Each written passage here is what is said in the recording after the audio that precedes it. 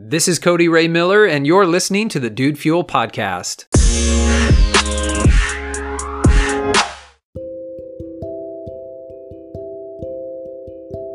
Sometimes things have to get worse before they can get better. And this is not an easy lesson, not at all. But it is a very necessary lesson and something that you have to learn so you can be prepared for what's coming when you chase your dreams. Sometimes things have to get better. Have to get worse before they can get better. I think this is also true in our personal lives as well as our professional lives. And if you're dedicated to growth and to self-improvement, you're going to experience many difficulties and challenges along the way. So just know that, to get to a better place, that doesn't always come through an easy or pleasant pathway. If you want to be healed from a disease, it often requires medical interventions that are not pleasant. Even just to get diagnosed, you often have to go through very unpleasant procedures, maybe drawing blood or a spinal tap or an MRI even, right? These are things that are not always pleasant. And yet they are things that are necessary as pathways to healing. So don't expect your life to always be easy. I'm going through a bit of a rough patch myself right now where things seem to be trending in a less than ideal way. Okay.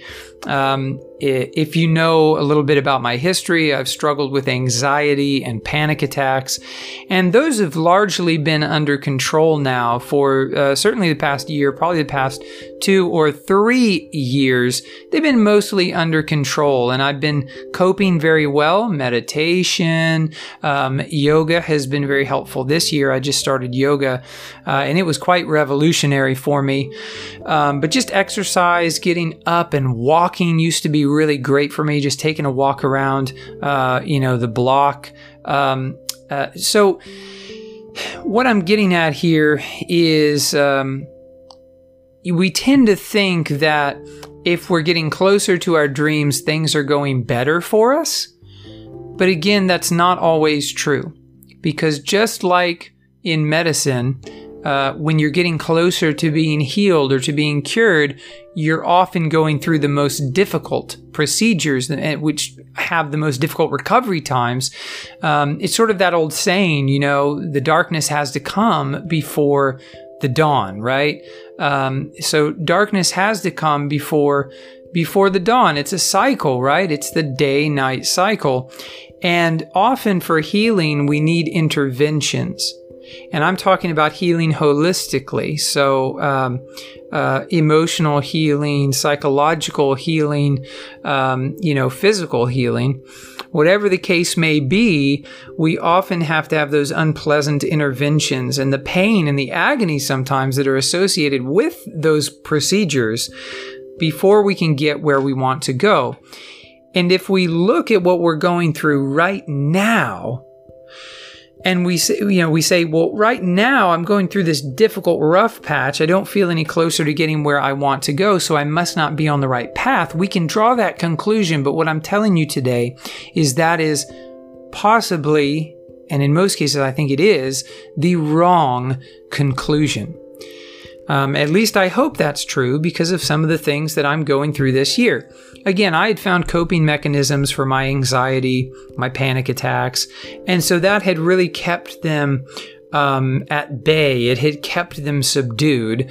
But this year, going through counseling and just having stuff stirred up all over again, I picked some of those scabs. I reopened some of those wounds, and now I'm suffering with the re-expression of those anxieties, things that it felt like I had put to bed, I had laid to rest a long time ago. I'm now realizing I hadn't fully dealt with. But those are some of the things that have to happen before healing. I'll use another example. In marriages, You often have to go through very painful conversations with your partner before things can get better.